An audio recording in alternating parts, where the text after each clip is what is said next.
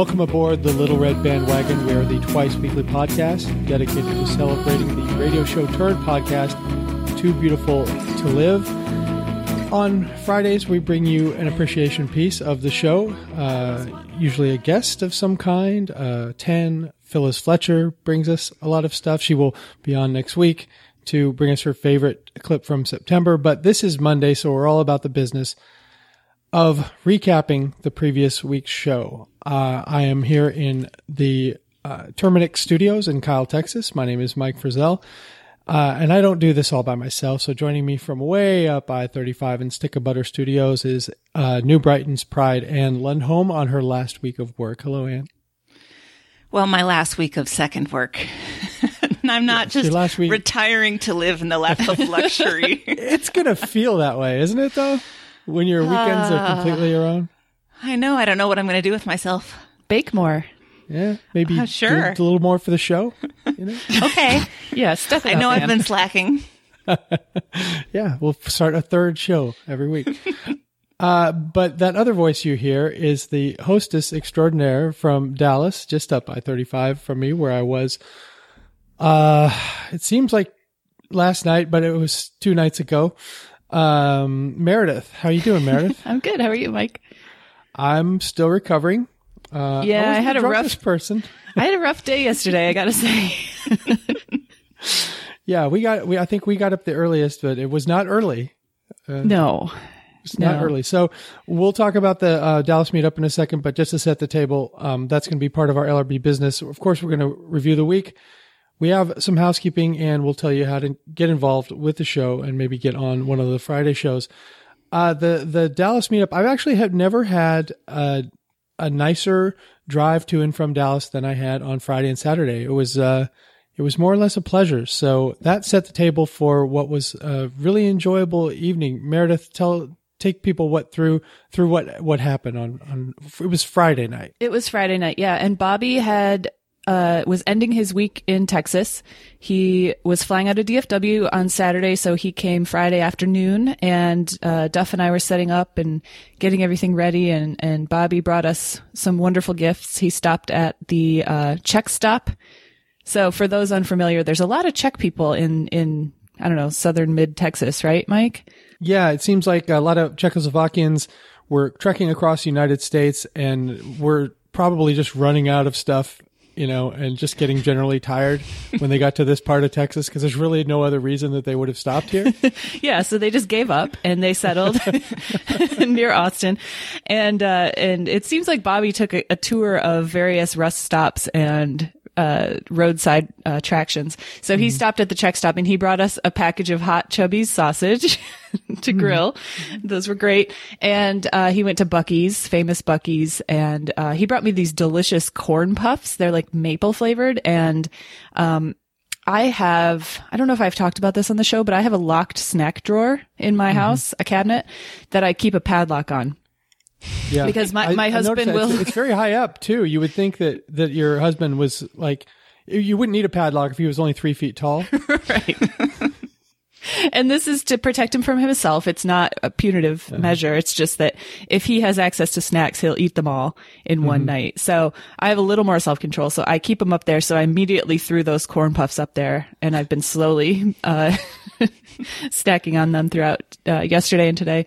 Those were awesome. So people started showing up about 7:30. We ended up with, of course, you, Mike, Bobby, and me and Duff. Eddie from Houston drove all the way up here.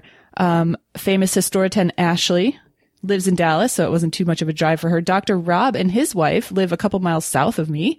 Valerie was very nice. Yeah, she was awesome. And Ingrid and her husband, who I've met before, they also came. So that was our crew, and everybody got to meet Eddie and Steven. Eddie was just in hog heaven. He was having a blast. Yeah, he was so tired the next day. He was so tired. And then, of course, Mike and Molly just bonded again. And you spent, half the night just petting her? Yeah, we have the same energy, Molly and I. We're sort of done with life. Yeah, so, she's had it. She's had it. I've had it. I'll just sit next to Molly and pet her until she turns over and her eyes roll in the back of her head. Yep. Yep. And Duff was grilling all night. He was the grill sergeant And he was a little bit frustrated. He was having some temperature problems for the grill. So some ribs came out, and we had those, and we had some salad. And then, like, I don't know, an hour later, the steaks came out. So it's sort of just eating slowly all night long. He was pretty frustrated for a while, but we got there. The steaks were good. Well, let me tell a story that will lead to the group picture. Duff he determined that Bobby and I were the quote-unquote guests of honor, so he made us both these massive steaks, okay? And I think Duff found out somewhere between the time that he purchased the steak and started aging it and the time that he was going to serve it to me that I eat like a bird these days. So he was getting pretty excited because he knew he was going to get to eat the rest of my steak, meaning probably most of my steak. So your table seats 8, and there were 10 of us, including you and Duff. And so the 8 guests, we had all like determined that you guys couldn't sit down. So we were all at the table, and Meredith, you were doing all your hosty things, and Duff was just finishing up grilling. And I'm eating my steak, and I've already finished my sides, and then my steak was served, and then I'm eating my steak, and I eat as much of my steak as I can. And I've been sitting up for a while without my foot up for quite a long time at that point, and it was really starting to hurt. And Meredith, you kind of noticed that I was hurting, and you said, "Oh, well, let's get your foot up." And you like set me up over in the living room by the TV where there was some football on. And so I cleared my sides dishes, and I left my steak there because I knew Duff was going to hit that.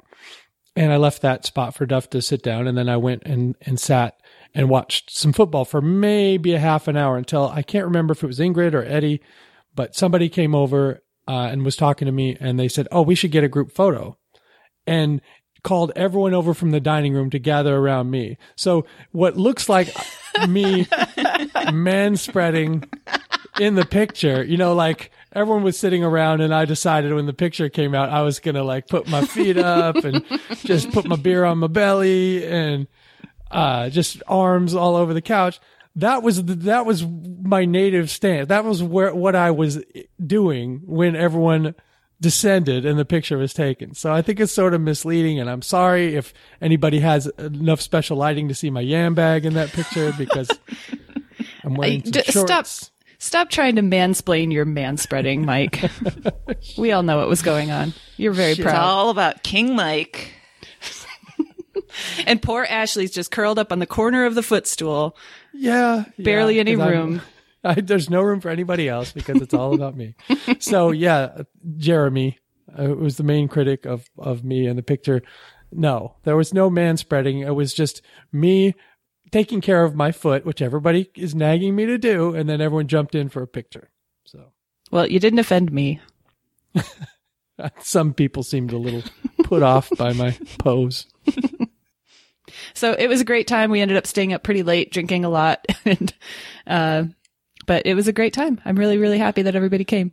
Yeah, and so in the morning we all rolled out a little bit late and a little bit slowly, but we got revved up, and finally everyone went home. I had a pleasant drive down 281, and Bobby had a pleasant flight, I think, back to his home. So it was a great visit from Bobby. I got to spend a lot of time with him. It was a lot of fun. Well, I got to talk a little bit more about Bobby when we get into the Jam Tracker. So we have some donors. We do. Yes. The donors this week are Eddie. I don't know. Maybe she got home from the party and just decided it was worth it to get us out of a couple jams because she felt like maybe they aren't criminals after all. Well, I think she might have figured these people are likely to get in some jams once she met us in person. Yeah. So she's going to get us out of a couple jams. And also Elizabeth Chiavetta from Wiesbaden, Germany, who we've had on the show before and is a delightful person, made a donation this week. Thanks very much to them. So where does that put us on the Jam Tracker?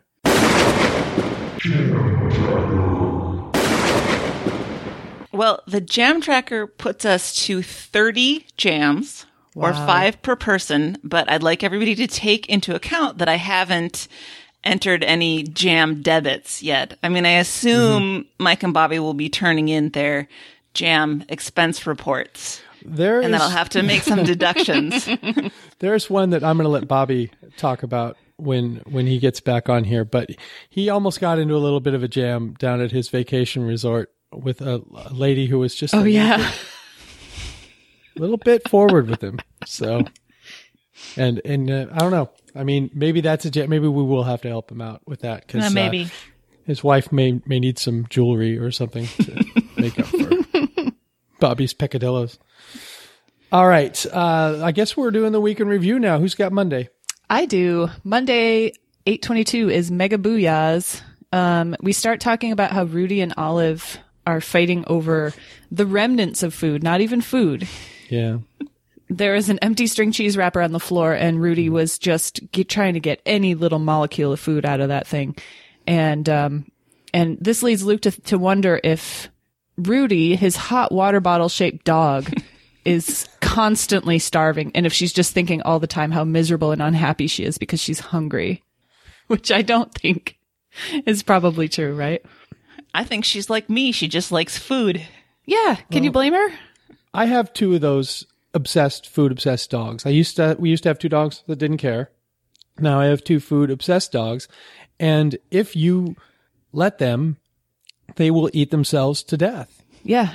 So it's your responsibility to, make sure that they don't get into the kibble or whatever. Cause, they'll eat themselves almost sick. And what happened once here is they got into the kibble and they ate themselves to the point where you could see they were distended. Their bellies were distended.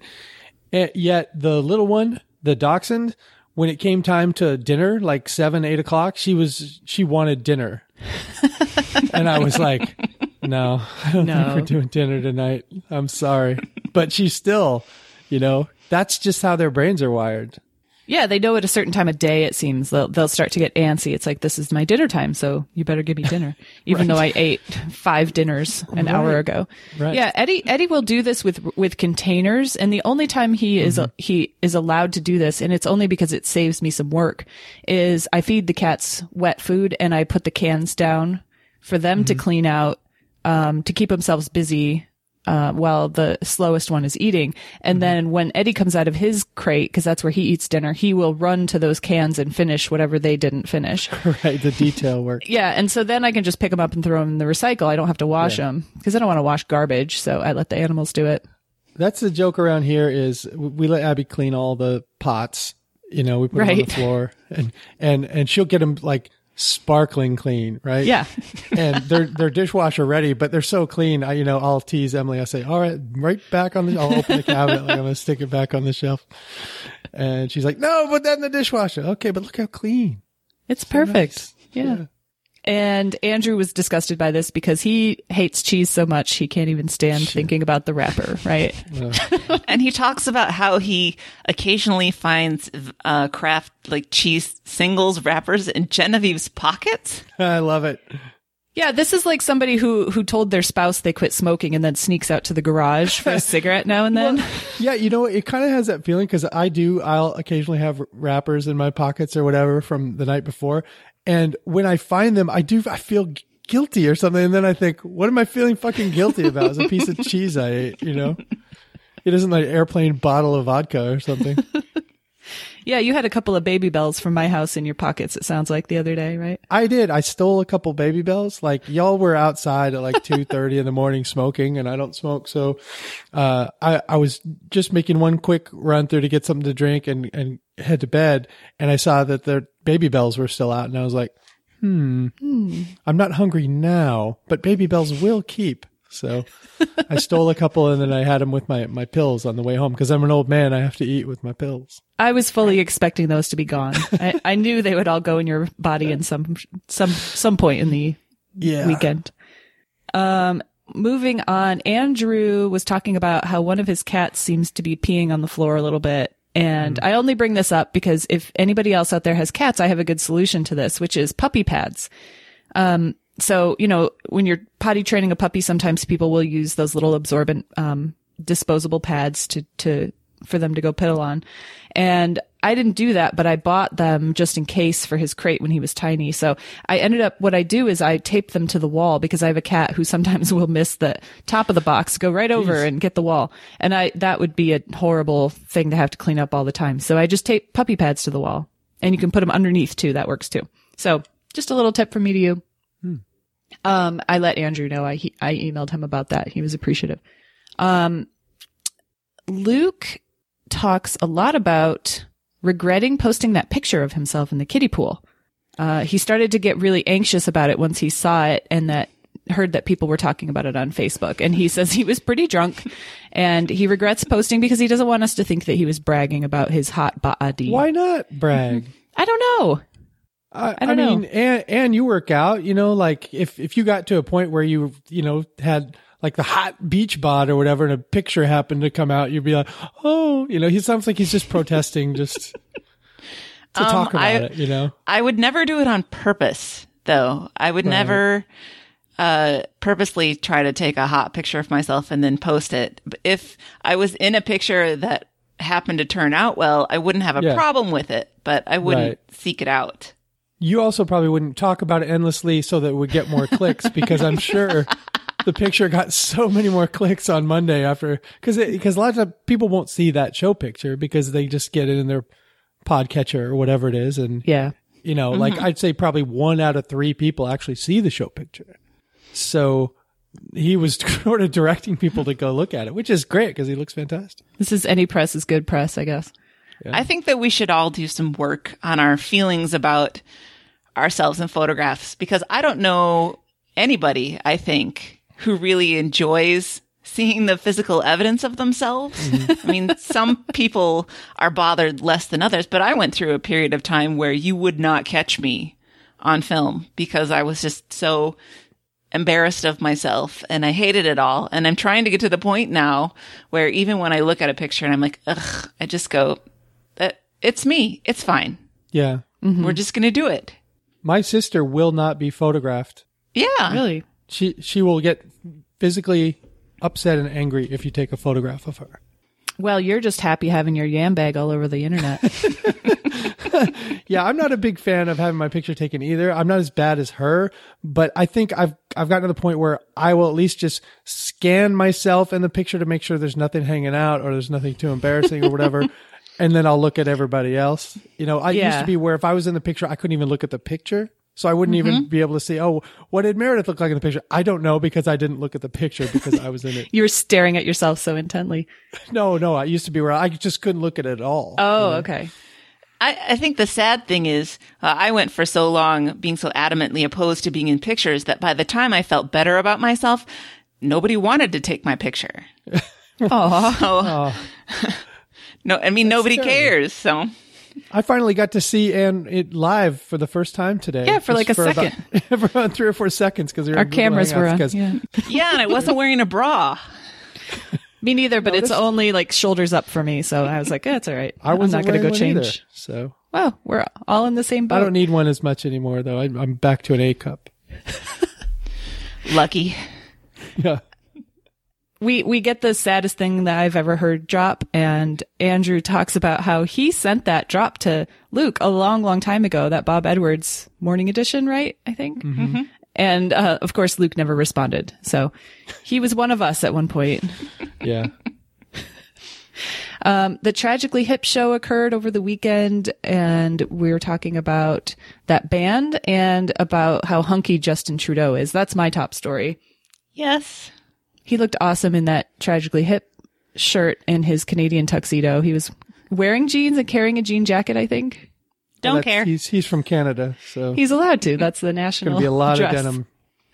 Yep. As I said, he's on my list. Yeah, he's something But his else. politics are terrible. Did you see how he voted on this? Oh. All right, Twitter rando. Luke was talking about this, so he made a tweet about Justin Trudeau, and it got a lot of attention. And what struck me is that Luke was kind of acting like he didn't know exactly who retweeted that tweet. Like, he looked at every single retweet. Absolutely. Nobody follows his Twitter activity closer than Luke Burbank. Right. So it got a lot of attention. We even hear about it later in the week. He's still thinking about this tweet. Andrew tweeted to a sports show and then deleted it after they favorited Thank you for it. saying, Meredith, thank you for saying tweeted and not tweeted out. Because these guys say tweeted out every goddamn time and it makes me mad. That seems redundant. Like, yes, a tweet, it goes out It goes out. Yeah. It's going out. Nobody tweets in. And oh yeah, the drunk Michiganders floating from Port Huron to Canada. I love that story. I've done several floating down the river drunk times in Michigan. It's great fun, but I wouldn't do it out into open water. You have to be kind of careful where you're doing it. And they were nervous that they were going to get deported from Canada. I assume if I'm white, I'm not worried about this. Because, you know what I mean?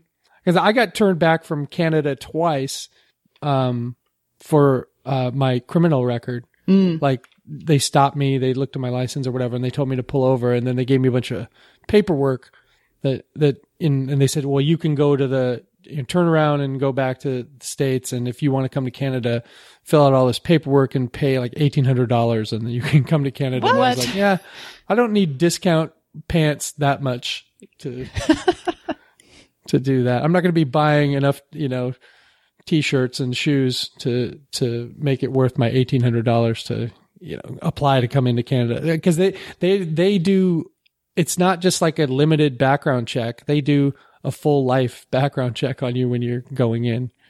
So wow.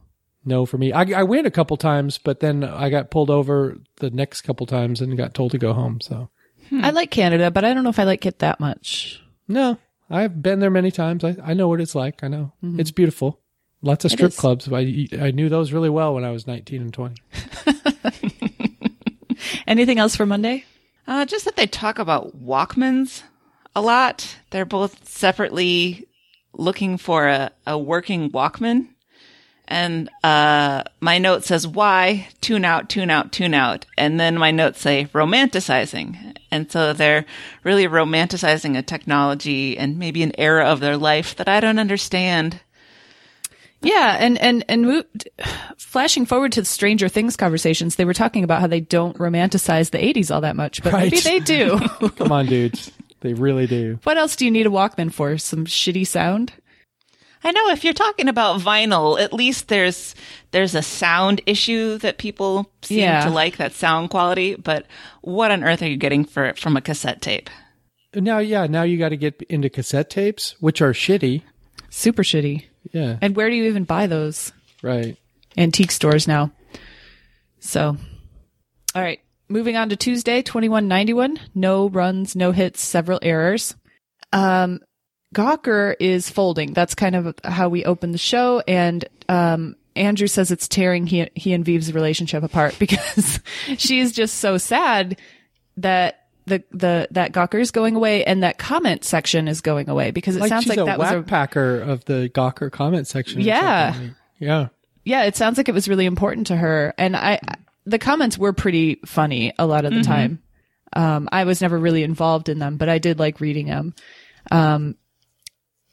She's reading a lot about the lawsuits, the AJ Delario and Nick Denton, and she hates Peter Thiel, of course. And Luke and Andrew kind of go into some talk about how if Red State posted a Susan Sarandon sex tape, we wouldn't like it. So why are we okay with the Hulk Hogan sex tape? I don't think anyone's okay with that. No one's trying to defend that, right? No, I'm not. No, I've seen it. I certainly would not defend it in any way. Ugh. So Luke doesn't buy into the Gawker's victim story. No. It was a very tortured metaphor, I thought they used, but the point was good that if it was happening to somebody else, Gawker would have been absolutely delighted. Sure. Oh, they'd be covering it nonstop. Yeah, you're right. Oh, rubbing salt in the wounds and whatever else they could do and being snarky. And so turnabout is fair play. And I did do a little bit of research and to do a bit of sharpshooting. AJ Delario is being sued personally. He's the one who has negative net worth. And I think Luke said that they took his rice cooker. They didn't actually take his rice cooker. His lawyers wrote some really sarcastic letters to the prosecution saying, look, this guy doesn't have anything. He's moving. Do you want his golf club? It's probably too small for Hulk, but you can have it. And he's also got a rice cooker. Do you want the rice cooker? I kind of like that. Yeah. So I think he still has a rice cooker. I think it was just, it was one of his assets. They were trying to create the imagery of like the Grinch crawling back down the chimney to get the last crumb so that the mouse couldn't have a crumb in the house. I mean, Yeah, exactly. Mm-hmm.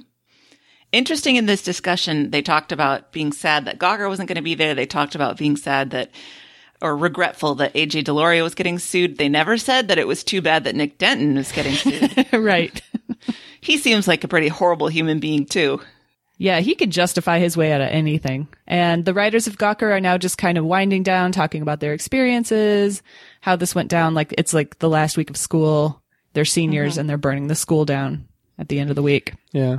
Where else on the internet will people go to be shitty to each other? I can't imagine there's a landing spot for any of these. Especially now that NPR is closing their comments. Right. Well, I heard that all those Gawker writers are getting farmed out to the other Gawker properties that are staying up. So Jezebel or whatever all the other ones are. So they're not out of jobs. Good. That is good. Andrew's phone is messed up. It's not letting him know that he's got messages, and he is so defeated he doesn't even want to try and fix it. He won't even take it to the T-Mobile store because they're just going to tell him to do stuff he's already done. I was with them up until that point. Yeah. Because I have no patience for technology. I'm not technology challenged. I'm perfectly competent, but I just don't give a shit and I don't want to deal with it.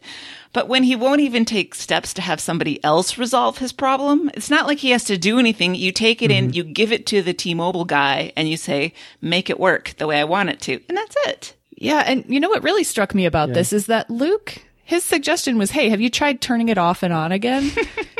Which is something he has really railed against in the past. So that was a shock to me that he even thought about that.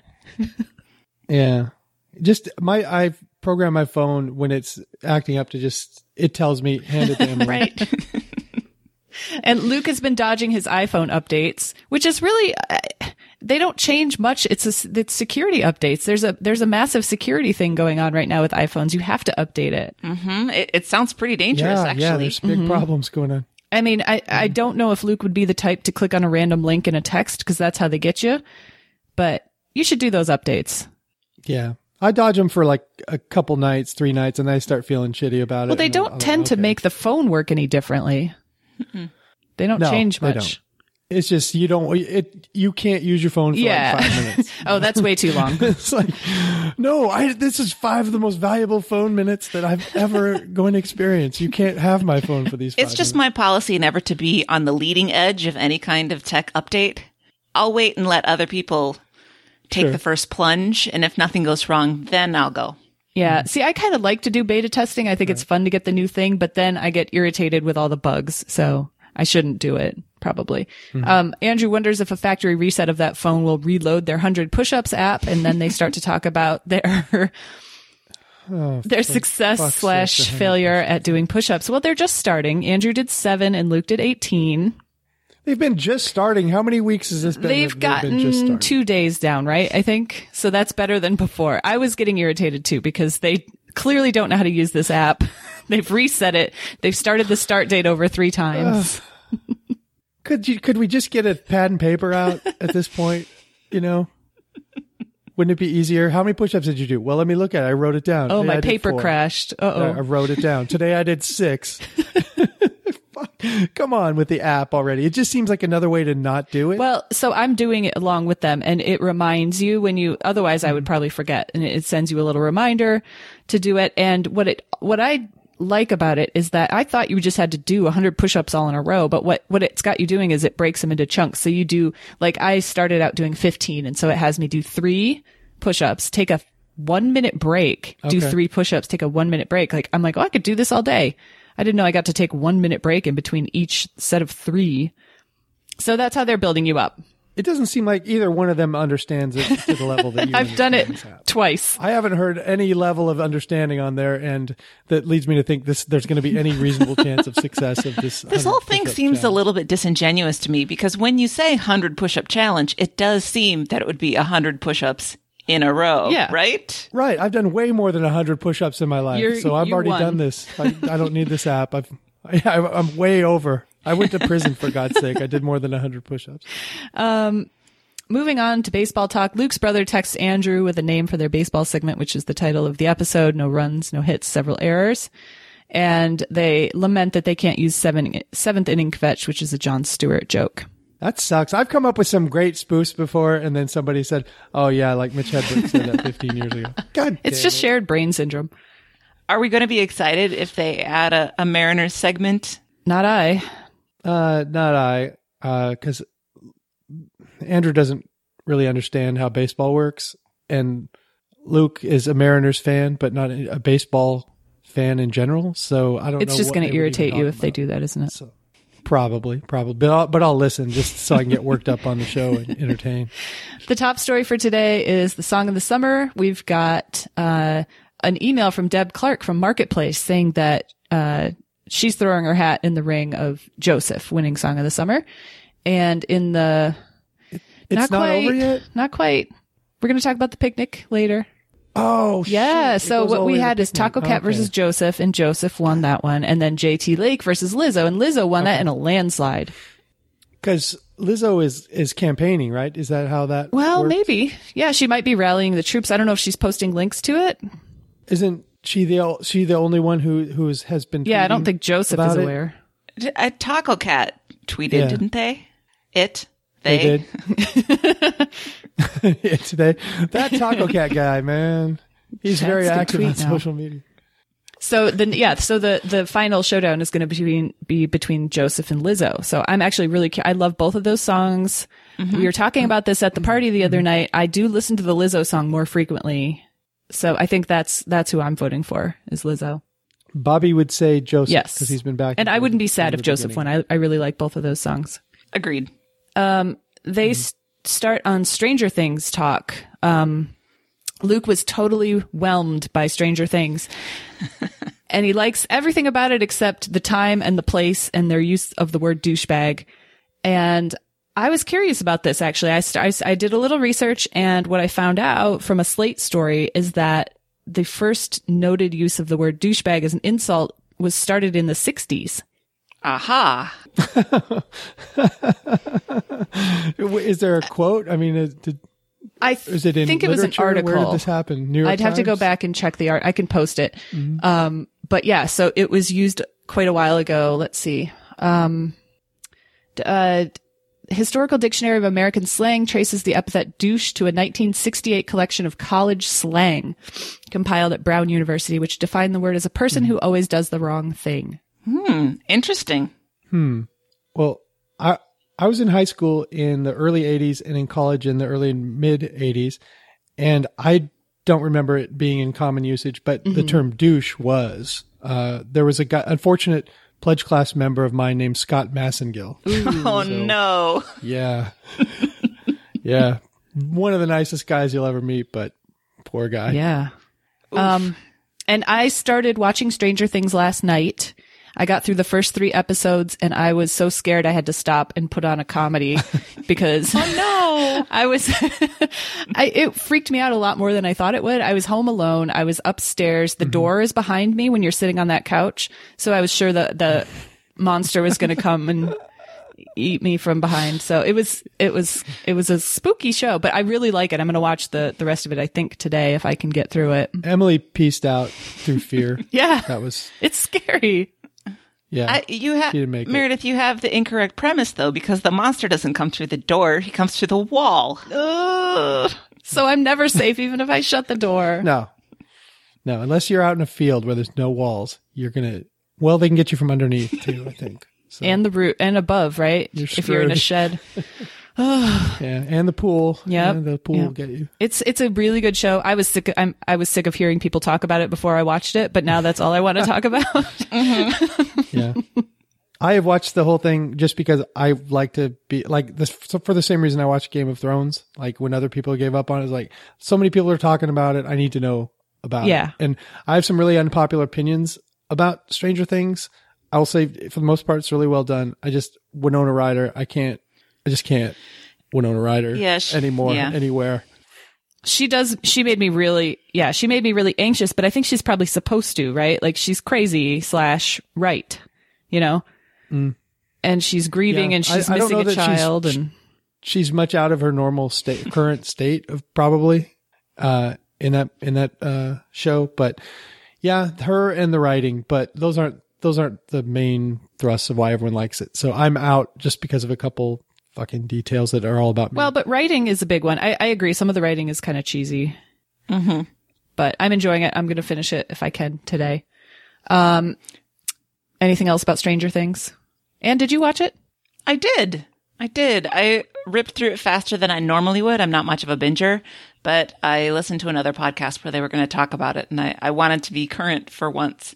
And they had this whole involved conversation about, what kind of statement it was making and what it was saying about, I don't know, the 80s and our current feelings and blah, blah, blah. And I was like, well, but maybe it's just a fun story. Maybe it's just an homage to a different time. All my criticisms are going to come off sounding like like those guys or ladies that whatever podcast you're on. It's if I started getting into how I feel about Stranger Things and why I didn't like it as much as everyone else, I'm going to sound like those douchebags. So you're allowed to not like it. I think that's fine. I watched the whole thing. When did Matthew Modine get old? Man, oh man. I don't like it. And super scary. Super scary. That guy. Moving on to emails for Tuesday, we get an update from Emily about Christmas crackers.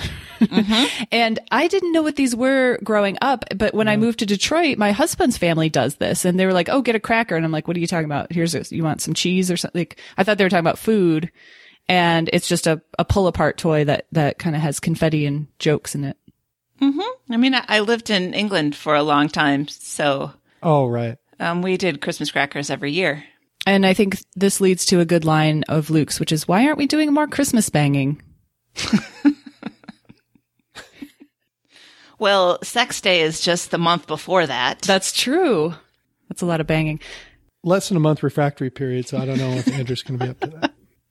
And then when they were talking about what song to go out, I just thought it was funny that Luke said he always thought Echo and the Bunnymen were scary. Satanic and defiant. Didn't they do a false start on the outro music? Like they started to play. Yeah, Luke said no. This isn't. It was from the Stranger Things soundtrack, and Luke was like, "Nope. I don't like this." Right. All right. On to Wednesday, 2192. Chook Raffle Bunny Rug. Luke is at Andrew's house, and now either he loves Andrew's cats, or he's warming up to Andrew's cats, or he has to say now on the air because Carrie might listen that he loves cats, because she's trying to make sure that he's as accepting in his home of Olive as he is Rudy. They get into Andrew serves tea or coffee in a couple of his most treasured mugs, including a WMMS mug, and they get into a lot of treasured mug talk. Do you guys have your go-to mugs? Do you have any that you're like proud of or that you don't use because they're treasured? No. I'm not a coffee drinker or a tea drinker. So what do I need mugs for? You just have a few mugs in case someone comes over or whatever. Nothing like you've never gotten any like giveaway mugs that meant something to you or like swag. Am I a bad person?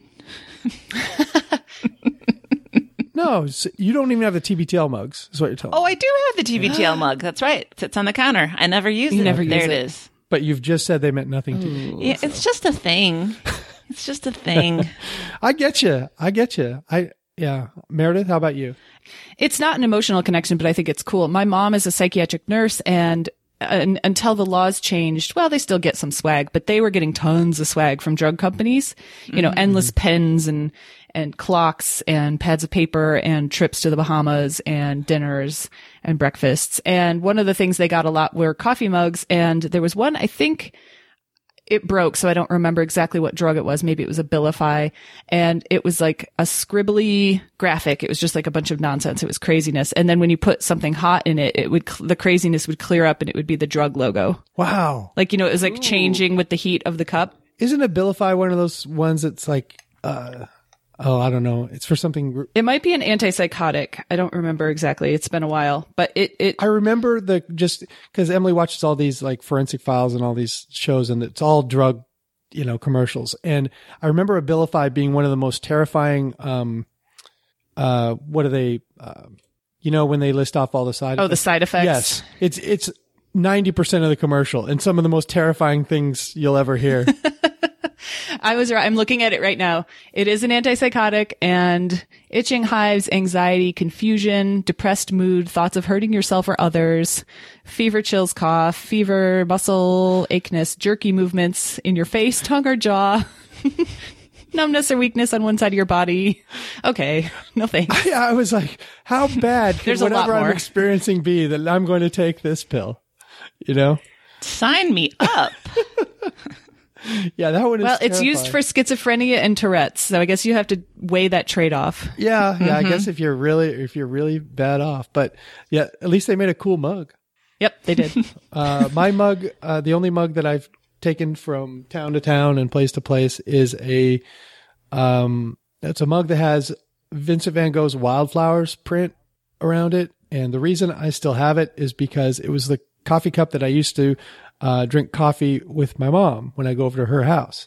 I would pull down that mug and have coffee with my mom. And then when she died, that was one of the things that I took. And now I just keep in the cabinet. And sometimes I use to make my coffee milk, thanks to Bobby. Aw. Yeah. So I'm not attached to any of these other. I mean, you have your favorites because they're the right size or they're the right Right. stability or whatever. And yeah, I'm always serving Emily in certain mugs, in certain places because they're wagging tails.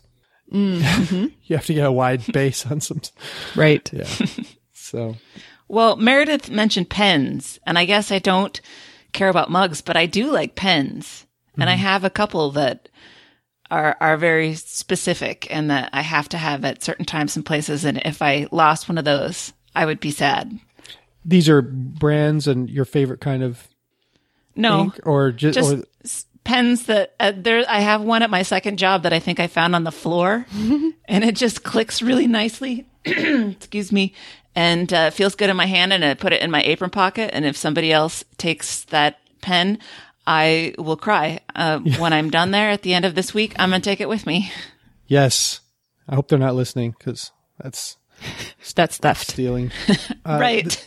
My favorite part of the mug talk was the talk of the Tattletale swag, the mugs and the pieces where the guy, he originally started putting the particular year on. Thanks for coming to the Tattletale in 1992.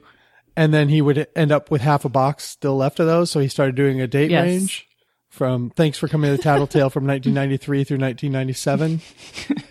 That's just smart business. Yeah. You don't want to just leave off the date and then just have thanks for coming to the Tattletale.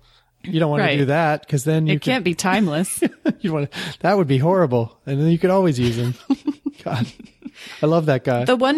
The great thing that the Mug Talk inspired was this post was an email later, right? And then a post on the Facebook page about a rainbow mug. That was a really sweet story / sad story.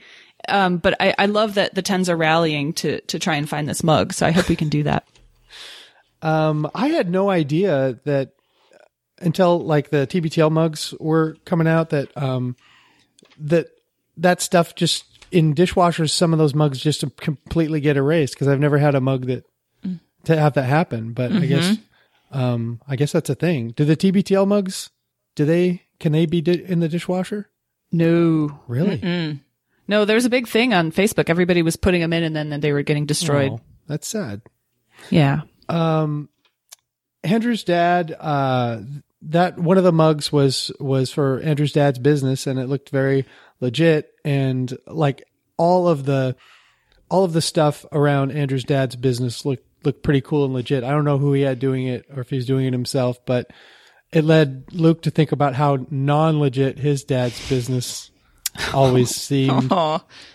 Like he talked about how he would be weeding vinyl while he could hear prostitutes talk outside of the garage / sign studio, and various drifters who would stay in and work with his dad and sleep in that garage. It didn't seem as legit. And No. I mean, his dad seems really sweet, and I hope these drifters didn't take advantage of him. Yeah. Mm-hmm. Well, I really enjoyed the mention of the creation of the Burbank sawdust sucker.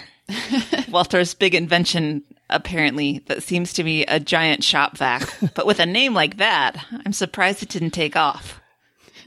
Yeah. Sawdust Sucker. I think with the infomercials these days, I think a name like that would be a big winner.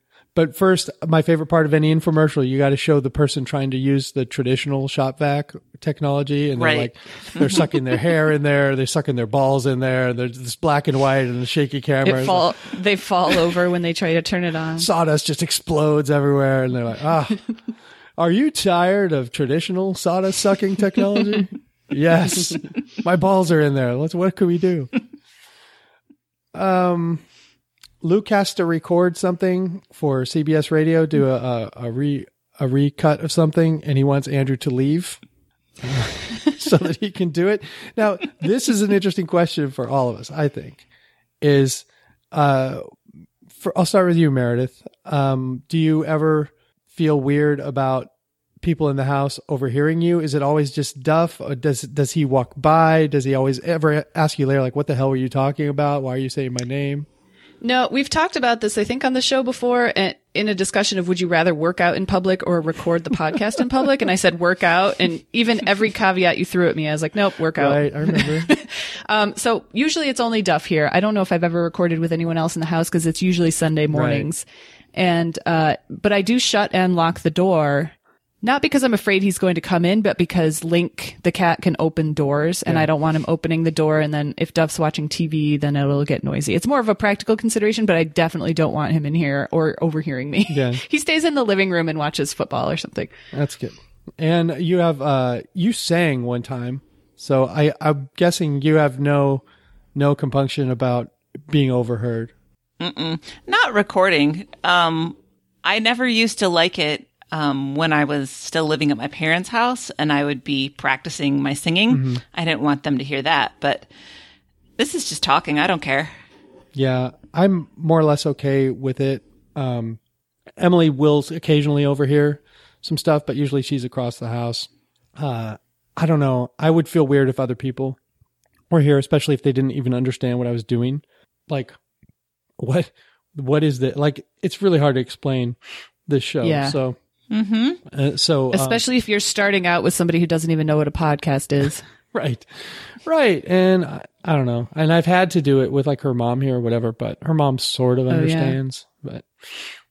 But I would imagine though, if I had to do something like super serious for money, I would want people to, be far away where they couldn't be heard on the recording.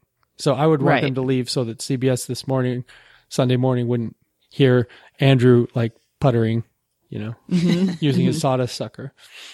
Well, and Luke did say that you have to go to a weird place to make things sound right when you're doing this narration. So I guess if it's not a regular speech pattern, if you're carnival barkering it up, that might get weird. It is. You just reminded me, like, I can't remember when, but there have been times when I've had to record something to be inserted later into a show and it feels weird. And then you play it back and it sounds weird and you're like, it's harder to, I don't know, be comfortable with what you're doing or saying unless it's a conversation, then it's a lot easier. So, top story, the Australian dictionary has a bunch of new words and I don't know. I sort of tuned out on this quiz and all that. I think the upshot of this is Australians talk funny. Right. Yeah. Right. This is a space filler, I think. I don't know. I'm glad you guys agree because I when it was like halfway through, I was like, oh my God, when is this going to be over? I started to take notes and I couldn't concentrate enough to write them all down. Good. Oh my God. I thought I was like losing it or something. Thank you. No.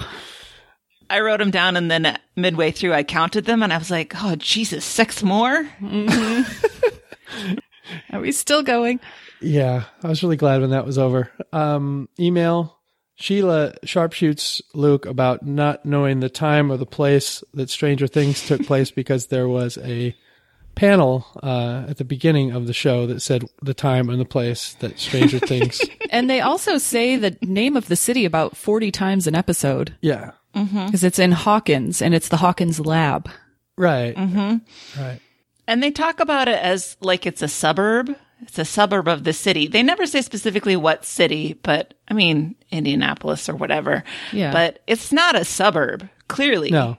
It's a small town Yeah. There's somewhere. I mean, there's this big woods. And there's probably a city somewhere nearby because we talk about the sheriff's daughter, right, being in the city with her Right. mom. If you're from Seattle, I would picture it not being a suburb, but being somewhere like Centralia or Chehalis or something like an hour away. That's its own thing, and then people there are like, "Oh, Seattle's the city." You know, it's not like Bellevue where like, "Oh, Seattle's the city. I'm going to be there in 10 minutes." You know, not that kind of doesn't feel like that. But great sharpshoot. One of my favorite of all time. Just Yes. That was Simple fun. and elegant. right. No language necessary. And I guess the show was originally called Montauk, as in Long Island, Montauk, Long Island, as in the Monster of Montauk, which has a special place in my heart because the first time that Emily came to visit me in Seattle, we went on the show like on the 9:00 hour, and Addie was there, so it was us and Luke and Addie, and we talked about the Monster of Montauk, and we looked at the picture of it, and we were trying to, figure out if it was real, if it was a hoax, and it's a pretty ugly thing, this monster. And we had a great time, and then we went to Red Robin and had some steak fries, which are way better than crinkle cut or waffle fries. Sorry, dummies, they just are. And so it just brought up a good memory for me. So that's all I had for Wednesday. Well, let's go to Thursday, 2193, Tomorrow's Mistakes Today. And we get a quick push-up date. Andrew's up to 18 and Luke's at 41, and they're sore in all the right places. But this is just cumulative now, right? Luke's not doing 41 push-ups. He's done 41 push-ups. I think he did 41 push-ups that day, just Okay. broken up Gotcha. into chunks. Gotcha. I'm starting to figure out how it works. By the time they actually sync up, I might actually know what's going on. So this is a big deal, this first story that they start off with about the teriyaki. There is a piece in Thrillist that says that the Seattle teriyaki scene is slowly disappearing. And so in honor of this, Luke and Andrew decide to get teriyaki for lunch and eat it while they're doing TBTL. Because they know how much everybody loves it when they eat on the show, Fantastic. as they say. There's a TV show that I hate that I've never even seen just because it's called The Chew. Ew. Oh, there are plenty of other reasons to hate it. I'm sure there are. I'm Yep. sure there are. But I saw a billboard for it yesterday and with The Chew? Oh, no. I'm no way. I'm out. I would rather watch The Drink than The Chew. So, about teriyaki, Luke did not know how popular the teriyaki culture is in Seattle. He thought that every city in the country had hundreds of small hole-in-the-wall utilitarian teriyaki shops. And None that here. turns out to be not a thing. No, I don't know if I've ever gone to a teriyaki No, me neither. place, at least not in the style that they're talking about for sure. And they say that the disappearance is due to, number one, the cost of real estate, which I can believe, and number two, the food culture in Seattle is changing. And I don't know, what is it changing to that would push teriyaki out? I think teriyaki has generally, since the beginning, been sort of a value proposition where you get a lot of food for not a lot of money, and some places did it well and some didn't. And the ones that did it well, they did a lot of volume, but they're getting priced out, I think, because of real estate or whatever. Because people, if you grew up paying $4.99 or $5.99 for a massive amount of good teriyaki, you can't find it anymore because it's going to be $10. And then I think in some people's brains, like teriyaki isn't $10. I'm not paying $10. I don't know. This is my theory anyway. What is the iceberg lettuce component to this that they It's talked about? some bullshit that I can't believe anybody eats. They were even talking about eating it. I'm like, no, that's something that you fire straight into the trash.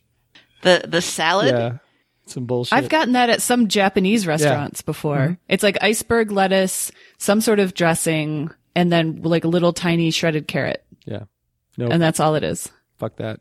With what kind of dressing? I think like Italian Yeah, or something. it's like an oily. Oh, authentic. Okay. There is a place in LA that Andrew talks about he went to that he categorizes as the dirtiest restaurant he's ever returned to. And I want to know, do you guys have a place like that that's just nasty, but you keep going back? There's a Chinese restaurant. There are two Chinese restaurants here in Kyle, two like non-chain, and one of them gets fantastic reviews.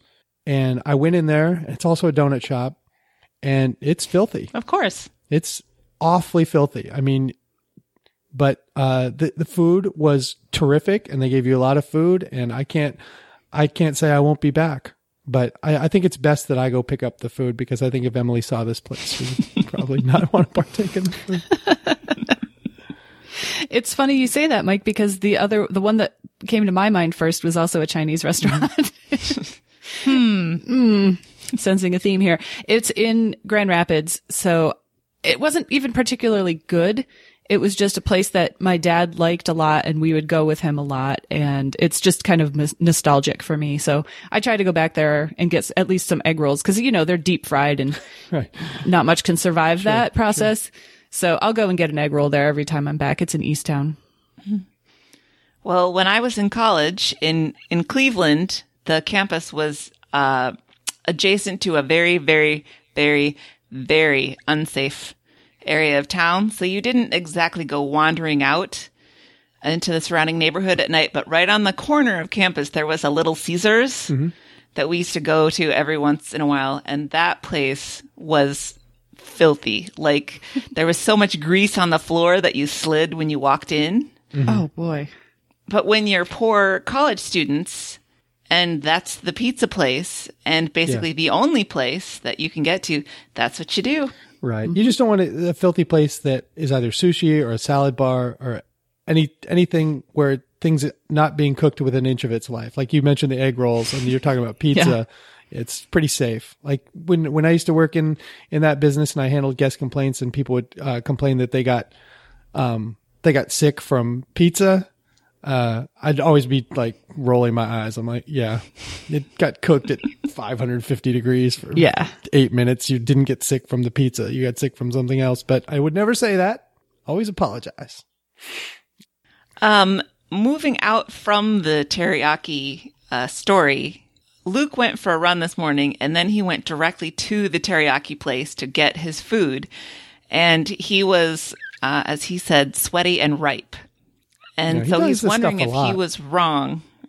Yeah. What's the etiquette of going to a public place when you're post-workout? I do it a lot, but I'm not particularly stinky, I don't think. And I think dudes stink more than ladies do. And Luke's really sweaty, by the way. I mean, he is super sweaty. Well, I do hot yoga. And so this is a lot of exercise in a 95-degree room. Yeah. And when I'm out there, I'm by the grocery store. I'm not going to go home and take a shower and go back out to the grocery store. I'm just not. Exactly. So what I do is I have face cloths in my car, like those pre-moistened ones. So I'll wipe down my face. I'll dry it. And if I'm particularly stinky, I'll hit the armpits and call it good. I don't really care. I'm not, snuggling up with anyone at the grocery store. No. And I'll cool off as soon as I'm in there because it's so freezingly air conditioned that I figure I've covered my bases at that point. I do pretty much the same thing. I always have a hoodie that I put on after the gym, even if it's 95 degrees, because I don't know. I don't even want to push back on my car seats with my sweaty back. Yes. So let's have a barrier in there.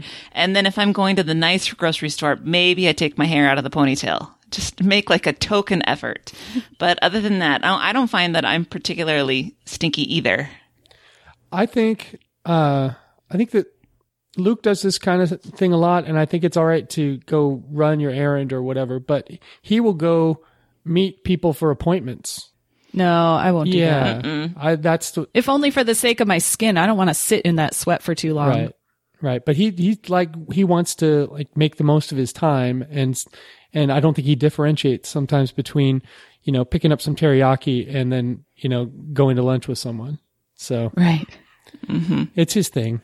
He'll always do it. He's not asking for permission. here, he's just going to keep doing it. No, he's just going to be the old guy sweating it up that everybody thinks is kind of gross. He will. Always. And he's going to have to live with that. In his V-neck undershirt, which is not a t-shirt. So I think I'd like to say at the close of this segment that we can't have discussions like this on TBTL that are show and tell without actually bringing me some of the goods. Because it is torture to sit there and listen to them talk about food right. that I can't have right now. Right. Especially teriyaki when you're in the Midwest. Exactly. We're still working on getting pho places out here. Moving on to today's top story. The nephew of Colonel Sanders accidentally revealed the top secret list of 11 herbs and spices to some journalist. And Andrew immediately calls bullshit. I think he has a great bullshit detector. And he says this is totally PR. It's completely a marketing move, and I have to agree. And if you could create some chicken at home with a recipe of your choice, if you're a chicken consumer with any taste whatsoever, are you even interested in what the fuck they're putting in at KFC? No. Nope. Oh my God, they use white pepper? Secret ingredient. Yeah. My life has changed. I think we all have 15 chicken places. We'd rather know what they put in their chicken than Kentucky Fried Chicken. Even Popeyes is better. Yes, Popeyes is fine. Oh God, I don't think I've had fried chicken in forever. There's so much good Phyllis, fried chicken. Come and save me. Texas has a lot of good fried chicken. No doubt. KFC is never on the list. No. They don't do a lot of brisk business in Texas. There's even good drive-through fried chicken here that's independent, non-fast food chain. There's one in particular in Dallas called Bubba's, and if you're ever here, anyone, go to Bubba's. All right, let's get to the thing that I've been waiting to talk about for the past 4 days. It's the Anne of Green Gables talk. Anne of Green Gables is being remade for Netflix by a lady who wrote for Breaking Bad, and I don't understand why that's important. It's not like all of a sudden it's going to be Anne of Green Gables, but with guns and drugs. I would watch that, though. Well, that would be a different take on it.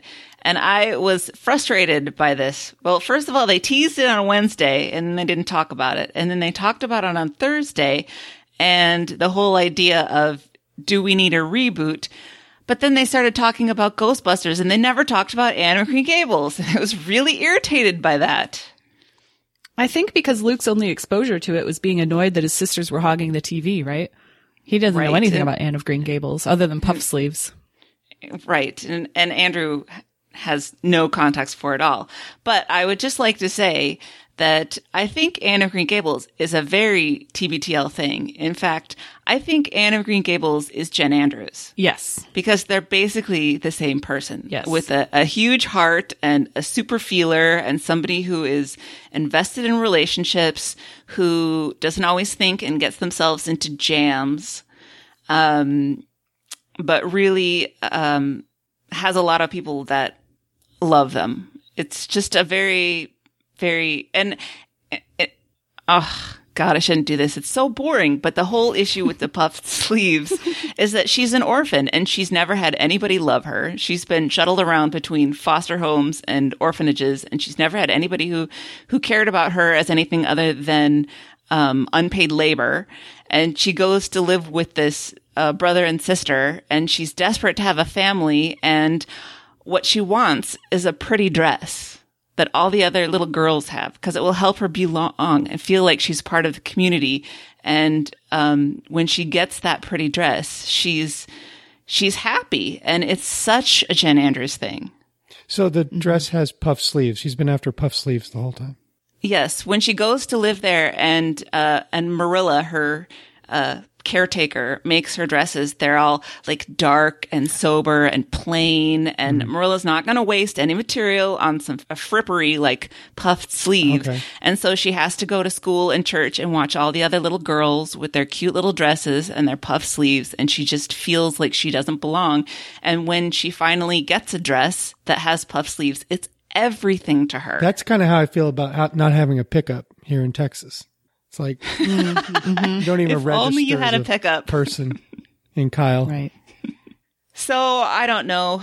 What about the idea of a reboot? And do we need to be rebooting these things? And I was thinking that nobody gets upset when you do another production of Shakespeare or another Shakespeare movie. There was the Laurence Olivier and the Mel Gibson one, and then Kenneth Branagh did Hamlet, and then Ethan Hawke did Hamlet. And nobody's like, oh my God, they're doing Hamlet again.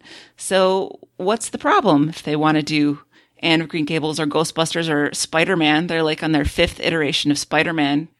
As long as you have something new to say, I don't care. I don't have a problem with it as long as they don't ruin my childhood by making it an all-female cast. Mm-hmm.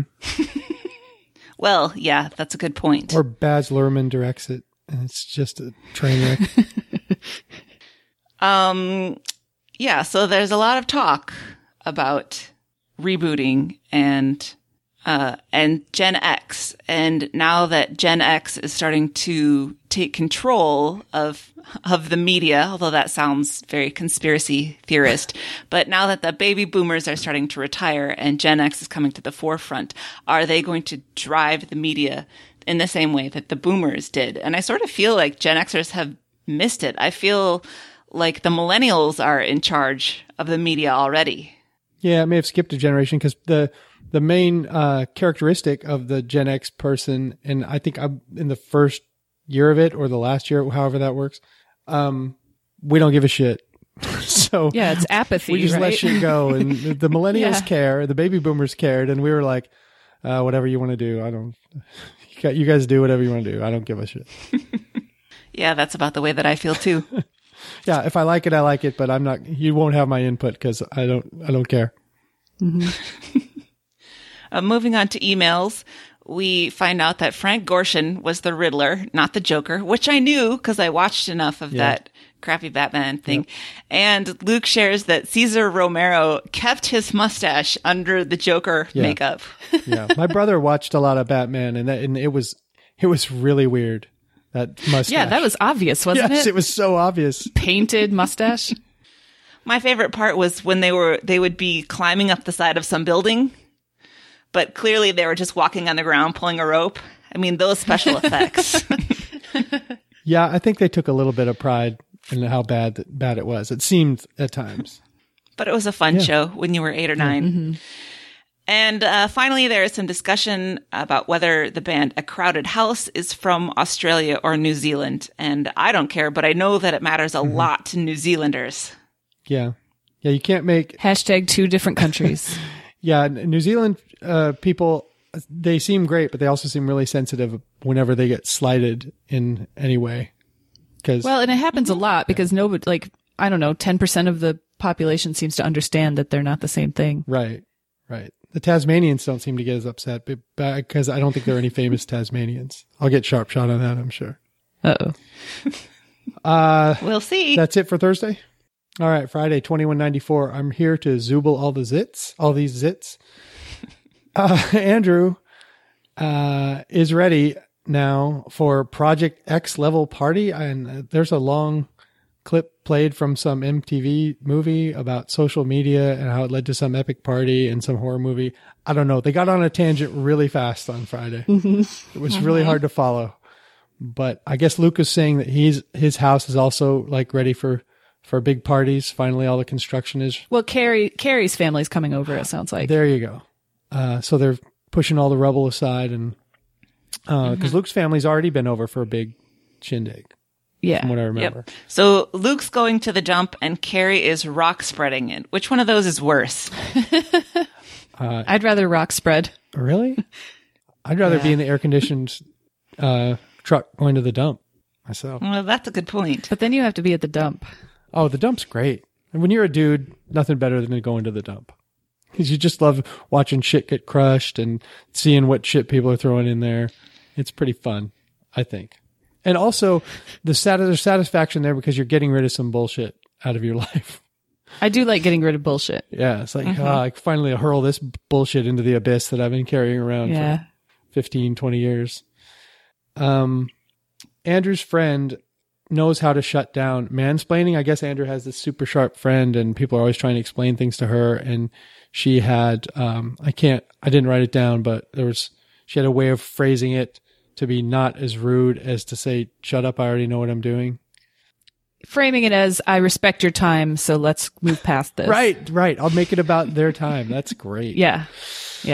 There's a lot of talk about mansplaining, and I think Andrew was talking about how there was somebody, one of his friends or one of his friends ran into somebody who was over-explaining sports to them that they already knew about, and it made me think of my friends Barb and Kate, who are both big Seahawks fans. Barb's a big sports fan from way back. Kate loves the Mariners too, and they both know a lot about sports. And sometimes they're in a situation where, they have to go out somewhere and watch the game, either alone or with female friends.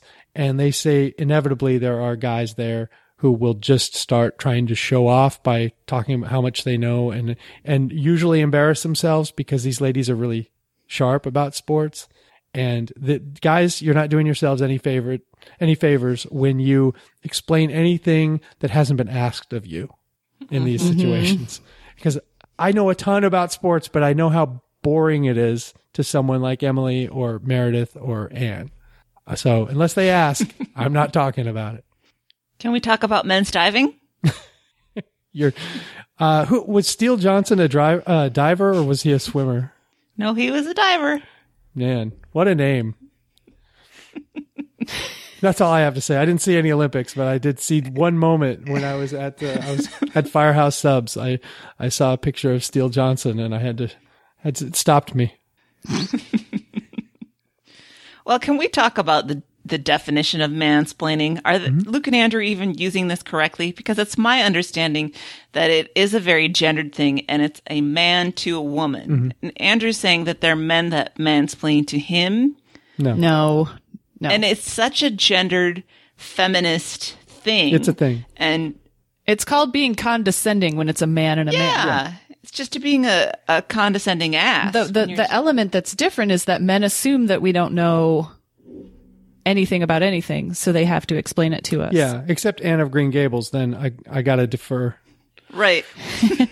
The classic example that I think of is, I think the first time I heard about it was a woman talking about, she was at a dinner party talking to an older man, and the man was telling her about a book that he had read, and so she had also read it and discussed it, and he told her that she understood it incorrectly, and it turns out that she was the author of that book. That's the greatest. That's the non-saddest story I've ever heard. Yeah. Well, I don't care for them being so imprecise or trying to expand the definition of that word to fit their own lives when it's something that is an incredibly important concept to some people. Mm-hmm. So I'd say step carefully, guys. Yep. There's a long discussion of the origins of the can of corn in baseball parlance. The talk of mansplaining and providing a lot of information when none was asked, it reminded me of some people who are the opposite. And the best example I can come up with is my friend Bill, who's just really a curious person. And you will find yourself talking endlessly about something that you know a little bit about or a lot about or whatever. He will get it out of you because he wants to know, and those people are rare. And it's such a great flip side of the coin to the mansplainer who might have one nugget of information and wraps it in, a half hour of bullshit. And Barb and Kate know what I'm talking about. The guy who sits down next to you and tries to explain the fair catch or anything to do with baseball, football, basketball. This guy will have one nugget of information and oodles of misinformation. So when you find someone who's the opposite, who will come up and ask you what happened there, which is kind of what Andrew is when it's coming to sports now. He'd be fun to watch sports with because he was that was a weird thing. Why did that guy do that? And then and just as a PSA, there's nothing wrong with admitting you don't know everything. Sure. And that's when you're a curious person, you are doing that, and it's fun. Right. Those people are fun to hang out with. Tom Likas, TJ Mackey, Glenn Beck, all seem to be about the same guy. Gross, and gross. Yep. Yeah, they are all the mansplainer or the douchebag, I guess. I'm not going to say mansplain because no women wouldn't call into these shows, so you can't say. Well, and they both called themselves the professor, which implies, let me bestow my knowledge upon you. Right. So they were talking to guys, so it's more just like a douchebag meeting. I don't know much about Glenn Beck's show, but I don't think a lot of females would be interested. But the Justin Trudeau is hot tweet brought out the trolls. There was more talk of all the trolls, and Luke was talking about on Twitter how most of the people that really do the trolling are those who really don't have their own identity on Twitter. There's just some jumbled up, made up and their profile is nothing. And then they just go yelling at everyone about how bad Trudeau's politics are or something. And that most of the people who have something to say, whether it's controversial or positive or whatever, at least are standing out there as a person. Their name is on the account. Mm-hmm.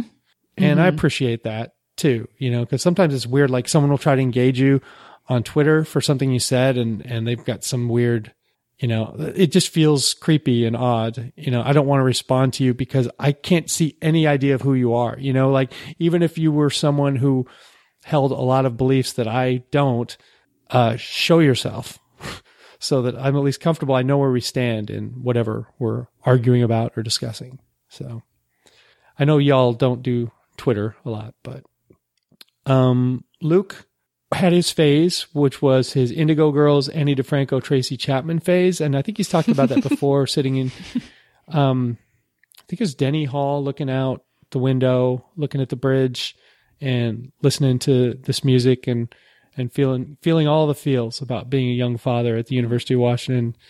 I get it, Mm-hmm. It's good music. I mean, it's not for me, but there may have been a time when it would have been for me because I think sometimes music hits you differently at different times of your life. Like it seems like it's totally missing him now, but it hit him then, and that's all you really need. Yeah.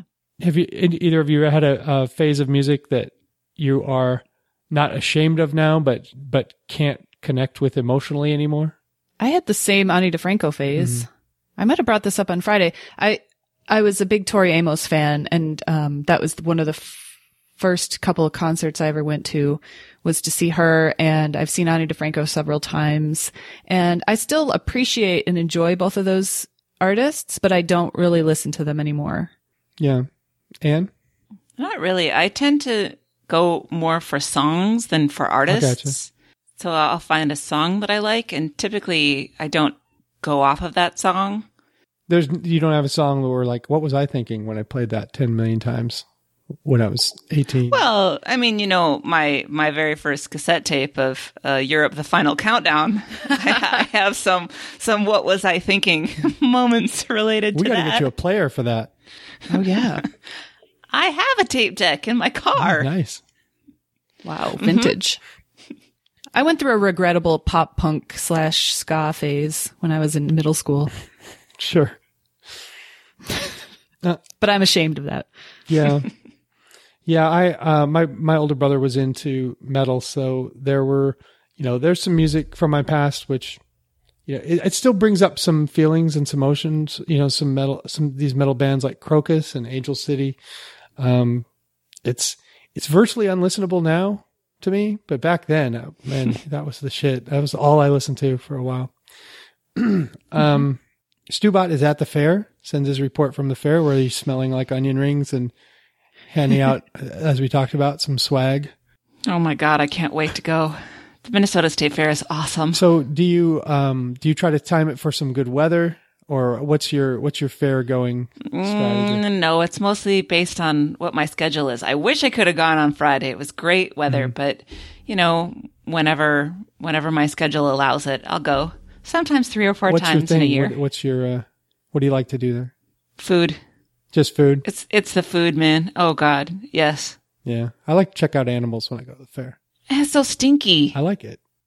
I eat like a bird now. So what am I going to do? I can eat one deep fried bullshit thing and then I'm done for the day. I got to find something else to do. I like to go to the Horse Coliseum. They do free shows, and I never know what it's going to be. So I just wander in there. It's air conditioned when it's hot. Right. You just go in, and I've seen all kinds of cool things. I've seen sheep herding dog trials and like those precision riding teams and wagon races. It's, you know, it's like the Olympic stuff. I don't give a crap about competition. it the rest of the year, but it's really fun to watch one time. The first time I went to the Texas State Fair, which is in October, it's still pretty hot. So I'll usually wait until the end when it's cooled off a bit. The first time we went, I was so excited about all the deep fried food. I ate about every one that I could find, and I felt like I was going to die. I had grease sweats like I've never had in my life. Went home and just like laid in bed and like, what did I do? It's so terrible. And last time we went, we did almost the same thing, and then we went on rides. Oh, Just so dumb. God. So dumb. These sound like real rookie mistakes. I know. Yeah, the whole key to fair eating is that you got to go in a group. Oh, right. That way you order one of something and you split it up and you just have a bite or two and then you're on to the next place. We're going again this year, so I'll try that. That's a better idea. Yeah, well, I'm going to need to report on this year. You need to have a better strategy going in. Andrew wants to go to PRPD again. Luke doesn't do credentials. This is so typical Luke. They give him his credentials. He doesn't even go to the table, it sounded like. He just goes to the conference. I don't know why I let these things bother me, but when you go to the People can get, I mean, if you act like you belong there, no one's going to question you. Yeah. That works in so many situations, and he makes it work for him all the time. It does, but almost all the ones that I've been to, you know, over the years have been conventions or meetings where there is some proprietary information that's going to be disclosed. You know, I mean, it's going to get out, obviously, but like, what's the marketing plan for the next 2 years or whatever? This is going to be discussed. This is a national company, and you better have your credentials out. You know, I mean, even if everybody knows who you are or whatever, just play along, put the shit on. I mean, everyone hates lanyards. Yeah. The ones I've gone to, I mostly wear them because you can't get free food without them. Right. They won't let you in the cafeteria right. without That's your true. lanyard. That's where they check them. That's where they check them the hardest. When you get dismissed and you're going to the catering thing, and there's those people standing there going, I'm going to have to, before you get any hold of any of these cream puffs, or you're going to have to show me some. I think it's just galling for those of us who put the time and the effort into following the rules and making sure that we have our shit together, than to see someone come in with a cavalier attitude and just charm the way through it. It is aggravating. It is. I say if the conference is well underway, and you take whatever IDs are still sitting out on the table, you take those up to the front and you call those people out and make them walk up and get their IDs. That's what I say you do to them. Publicly shame them. Make them pay. Yeah, lanyard shaming is what I'm into. So then Andrew can be there. Andrew can lurk, and when they call out a name, he can go and get that badge. Sure. Yeah, they call Mary Smith, and he's like, jumps up there. That's me. Yep, got it. Thank you for the ID. I'm in the blue group. The top story, man bang. Is there no one in North Korea that thinks anything through? Just even one? Do they think anything through at all? Like, to any degree? Man bang? Really? Well, and Kim Jong-un or whoever it is now, he was educated in an English-speaking boarding school. Yeah. How does he not know? It's because it's monbong. Right. Totally different. Monbong. Right. Just write it out on a piece of paper, see what it looks like, then make your decision. Yeah. So Netflix for North Korea. I can only imagine the what you have to browse there. Oh my goodness.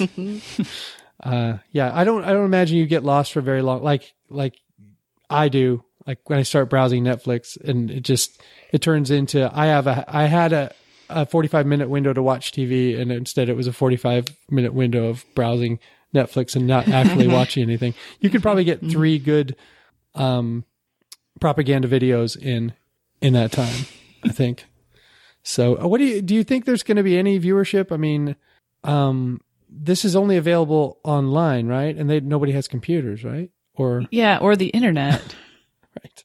I think some of them have computers. I think I saw a Frontline documentary where they went in and they were, as they talked about, smuggling content into North Korea for people to watch. And there are some computers and things, some phones maybe, but there's also a lot of really poor people. Yeah. Well, now, if you have a computer, if you have internet access, and you're in North Korea, you can monbong and chill. Looking forward to it. Email from a lady with I think it was a gay dad. She was missing the meaningful rainbow mug, and has the mystery been solved? I don't know if she has chimed in because several people have found mugs. Mm-hmm. Mm-hmm. But we don't know if I don't think at this point we know if it's the same exact mug. Mm-hmm. Well, how many rainbow mugs could there be? Well, I don't know. That's a good question. And Andrew is trying to name the investigation Mug, she wrote. And it didn't go over well with Luke, and I didn't quite get it either. He explained it and it made sense, but it's... I have some... that got me thinking about mug show puns, like 80s shows with mug in the title. Uh-huh. And I came up with a couple, and my favorite one was My Two Mugs, because I think that fits pretty well with this situation. Or you could do the Mug Boat, Saved by the Mug. Perfect Mugs. Or Mug and Mindy. Mug-Gammy Vice. Not great. Oh, God. Mug Street Blues. I might have the blues if I lived on Mug Street. What is the point of this? The Golden Mugs. Well, if you start thinking about mugs as faces, then it gets, you can get even weirder with it. The Brady mugs. Because there's like 9 of them or whatever, right? Wow. 8 of them? I don't know. Boy, that's all I have for Friday. We're out with a bang on that one. A man bang. Monbong. All right. Let's go to housekeeping and some ways to help us out of some jams. Thank you so much, everybody, for your contributions to the jam funds. We will ensure that it is used wisely, I hope. But if you would like to add to the jam stockpile, there is a donate button on our website if you care to click on it. Otherwise, you can also use our Amazon portal to do all your Amazon shopping needs and get a couple of pennies kicked back our way. Additionally, there are still stickers. If you don't have your stickers yet, you can do that. Archive update. Christy is still dreaming, or perhaps she has let the dream go of being current by September 1st. And since that's only like 3 days away, we'll have to set a new goal, and we're going to get this thing finished, and it's going to be great. Yeah.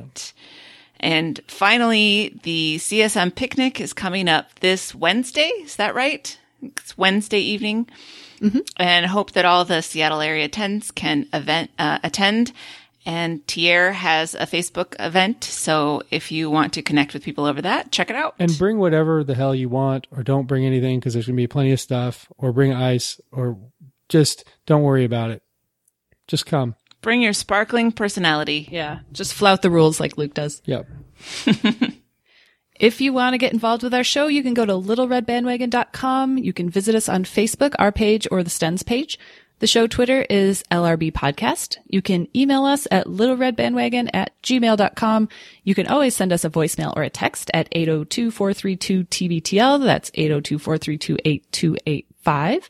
And if you haven't gone and listened to the latest Nerd Out Loud, you definitely should, because Christy and Jeremy talk more about the wedding recap. Nice. It's a good episode. I think that's all we have for today. So I guess until next time, this is The Next Party. We love you, Jen. Nailed it.